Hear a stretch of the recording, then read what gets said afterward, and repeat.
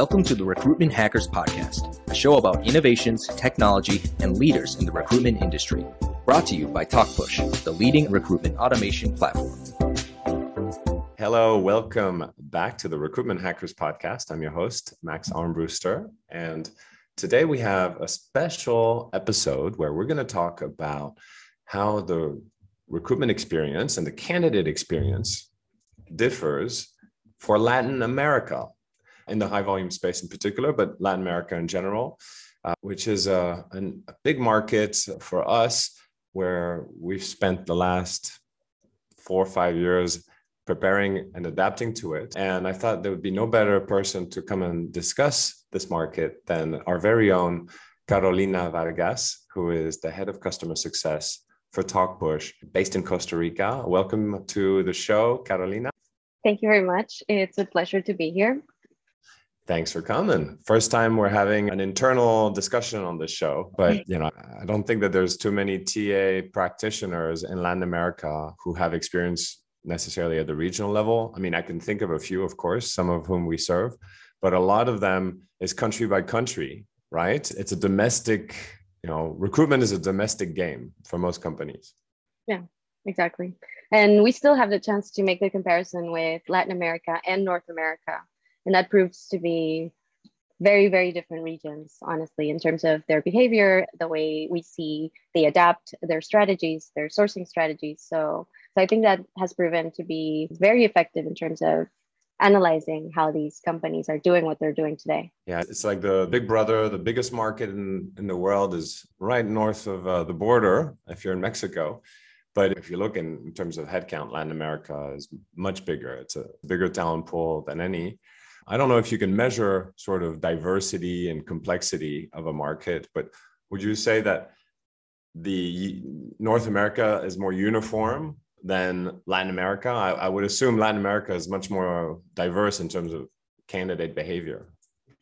It is, absolutely. Yeah. And I mean, the North America itself has a lot of diversity, but I suppose Latin America as a whole, you have to consider the difference between the northern part of South America. For most people, the Caribbean behaves in a completely separate way. We have countries in Latin America that speak only English, that speak French, Portuguese, and Spanish for the most. So, of course, you have diversity in terms of ethnicity, in terms of how these countries interact with one another. And I mean, as you were saying, without a doubt, Latin America has a skilled workforce with relatively low costs compared to other regions, even our own neighbors, like the US and Europe. Brazil and Mexico are pretty powerful economies on their own.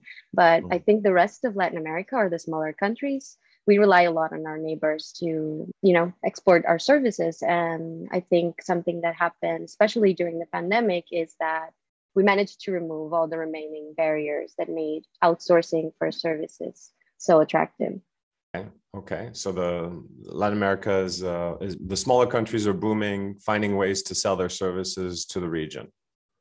Cool. And for those who aren't aware, which countries, you said some countries speak English and French, but I guess the majority of the space is in Spanish. Is it fair to consider this whole region as generally Spanish speaking and to apply the same language settings for all candidates? Well, I suppose you could potentially discuss something about Latin American Spanish. And this is something that you, for example, use in Word. There is an understanding of what Latin American Spanish is, but on its own, it's very different. We use different ways to treat people. So, for example, this is something that we've considered in our own bots. It's not the same to create a bot for a Mexican audience than a Costa Rican or an Argentinian audience. They use completely different ways to speak to their candidates. One can be considered extremely formal in a country and extremely informal in another. So these are things that we have to be cautious. Of course, you're going to get your message across. We all understand Spanish, even if it comes from Spain or Argentina, we all understand it, but it's not the way you want to present your brand. You want to take care of these minor things when you're creating or conversing with these candidates. Okay, so could you illustrate that? You said the formal versus more colloquial style. Would it be rude to address someone in Mexico in a way which is more formal in Costa Rica or vice versa? Yeah, for example, in Costa Rica, it's very common to speak to people in usted, that is the way we speak to everybody. I would speak to my parents like that. And this is considered extremely formal in Mexico. It would create a barrier or a distance between candidate and recruiter that would be considered a little harsh or even cold. They would put you in a defensive position. So this is something that you have to be mindful of. They can absolutely understand it, but it does change the way you're interacting with people. So as an employer brand, if you said usted to a candidate in high volume recruitment in Mexico, you'd come off as distant and a bit too formal. Absolutely. And we've considered this in the way we shape, or the conversational designing team is preparing these bots, right? They want to make sure they adapt the way people are expecting to connect with these brands. Yeah. So for our listeners who don't know Talkpush, we design and provide chatbots, conversational AIs, which have to speak the local language and adapt to local behaviors. So that's an extra layer of work and complexity for us. But I guess beyond the conversation and the language component, we could look into a little bit more of the differences in behavior, maybe starting from the corporate side. From the corporate side, is there a good division of labor between recruitment marketing and recruitment operations, as you may have in Asia or sometimes in the US? They use a lot of agencies to manage their ad buy and employer branding work. What's the lay of the land for Latin America? I suppose it's pretty diverse as well. We do find that it's more common that these companies do it in-house. So most of their marketing or recruitment marketing is managed in-house.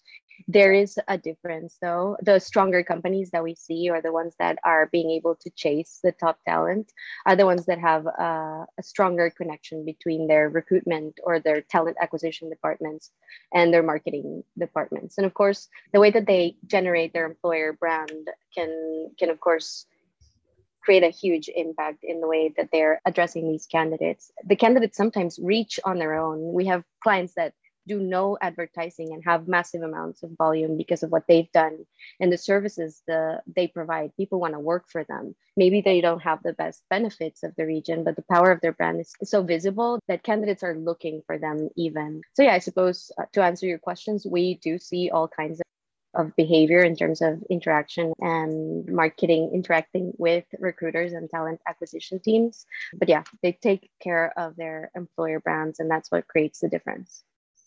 Okay. And is there a big use of agencies to build a brand, or is it mostly done in-house?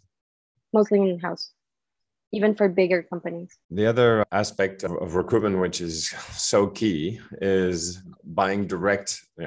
I heard your example saying that a strong employer brand can suffice to fill your talent pool for some of the bigger brands, but that's not going to work for everybody. Some direct advertising as well is going to be necessary. In the US, you have Indeed, ZipRecruiter, and LinkedIn, which dominate a lot of the market. And then you often have like a dominant player in some of the markets in Asia. In Latin America, for those who don't know how it breaks down, is there one job board or marketplace where people can go to support them regionally? No, we wish. No, not really. Job boards are very important, definitely, but they are so different from one country to the other that the same formula will not be sufficient for one country and then the other. So we see Indeed working in Mexico, for example, not at the extent that it works in the US at all.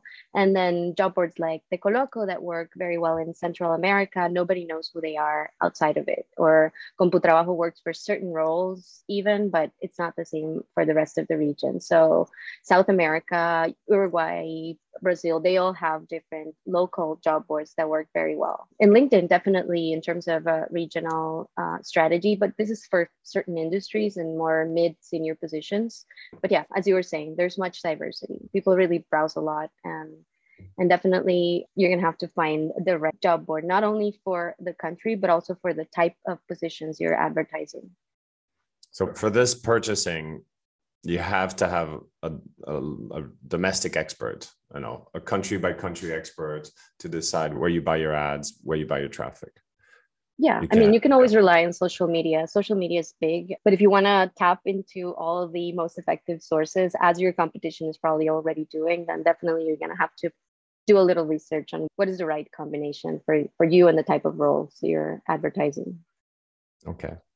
All right. Well, let's say somebody figures that part out. The next part is then how do I communicate with candidates? Are you seeing similar behavior, let's say, with the other market that you operate in North America, because you manage both regions? Do you see significant differences in candidate behavior and the way they communicate, or how recruiters engage with them?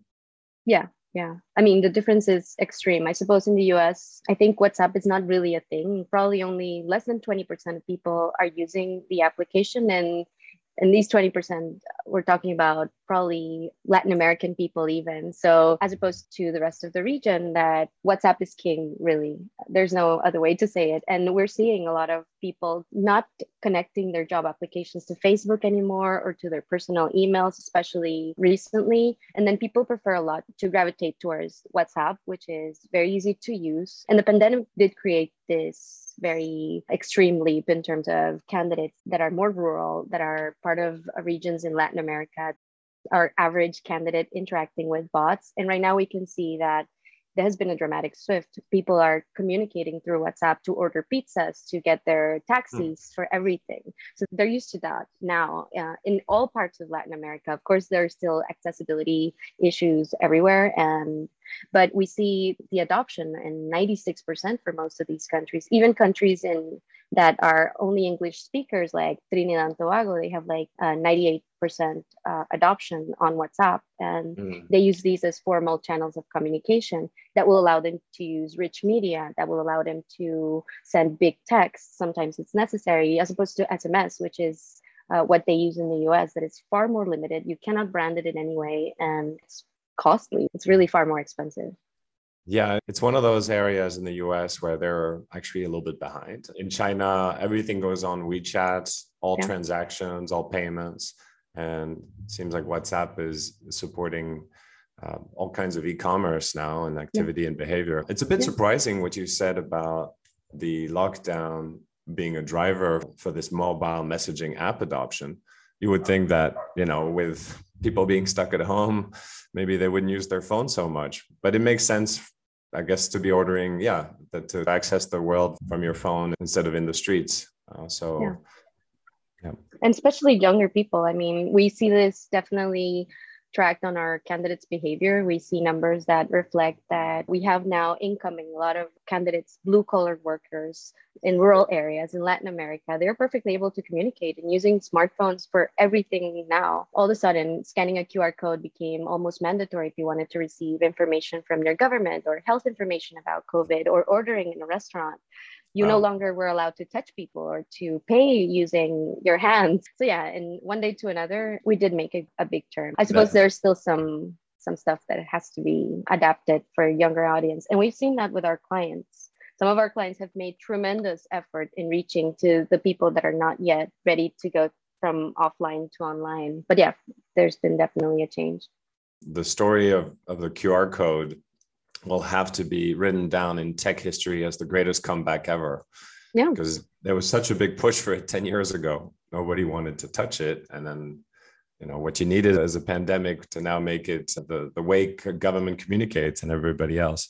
So you're seeing that in recruitment as well? Yeah, and definitely, at least in the sample of clients that we have, we for a moment experienced a period of time where QR codes weren't interesting or attractive for them anymore. And then the pandemic came to bring that back. Absolutely. So this is the way that they are now using their referral programs. Now they're using QR codes. So they're putting these QR codes on their coffee mugs and on their boards in physical spaces, but also they're using it on their email signatures, for example. And all these things are things that were not used anymore a couple of years ago. So I think now you see people in all sorts of restaurants scanning the menu and everything. And so now it's back. QR code is back. But I guess this is also connected to the region making, I don't know, a 10-year technology leap. I see my parents and my grandma using Zoom now. And that was something that was, I don't know how long it would have taken for the governments, employers, and workers to adapt to where we are today, thanks to the pandemic, with all the horrible things that also brought a huge technology leap in the region. Okay. Are there other ways COVID affected candidate behaviors or new trends that you saw, peak up and rise in Latin America over the last year and a half? Yeah, I suppose I could think of two big things: making remote work mandatory for anyone who could. So I mean, a huge percentage of the industries, one day to the next, they pretty much put a mandatory experiment on a global scale. And then now, a year and a half down the line, we're seeing tremendous success of companies that manage to adapt. And then there's also like all over our cultural space, you see memes or sketches of people refusing to go back to the office. They just won't do it. And that's very interesting because it's causing in the US something I think you were mentioning the other day, like a big resignation. People are just not willing to go back to their former conditions. But in Latin America, it's a little different because, well, the region struggles a little more and the unemployment rate after COVID skyrocketed. We're looking at, I don't know, it's now at 11%, I suppose. And in some countries, Costa Rica is 20% unemployment at this point. And that's drastic. That's very dramatic. So you see these people that are not willing to go back to their former jobs, but at the same time, there's still a lot of unemployment. So it's difficult for them. More pressure. Exactly. So they don't want to come back, but maybe they will a little bit faster than the Americans, the North Definitely. Americans. We're not supposed to say the Americans because that's the whole continent. So we're not supposed to do that. Okay, great. Well, thank you for coming to share. And of course, there's very little we can cover in this format, but we could talk about country by country. And if people would like to reach out to you, we'll put your contacts in the links. But I guess Carolina Vargas on LinkedIn or hello@talkpush.com. And Caro can talk to you and help you optimize your recruiting marketing strategy for the countries you're looking to accelerate in. Thanks, Caro, for joining us. Thank you very much, Max. It was a pleasure. Regardless if you're a global brand, world-renowned, or just a regional player, localization and getting closer to your candidates is key to achieving success in recruitment.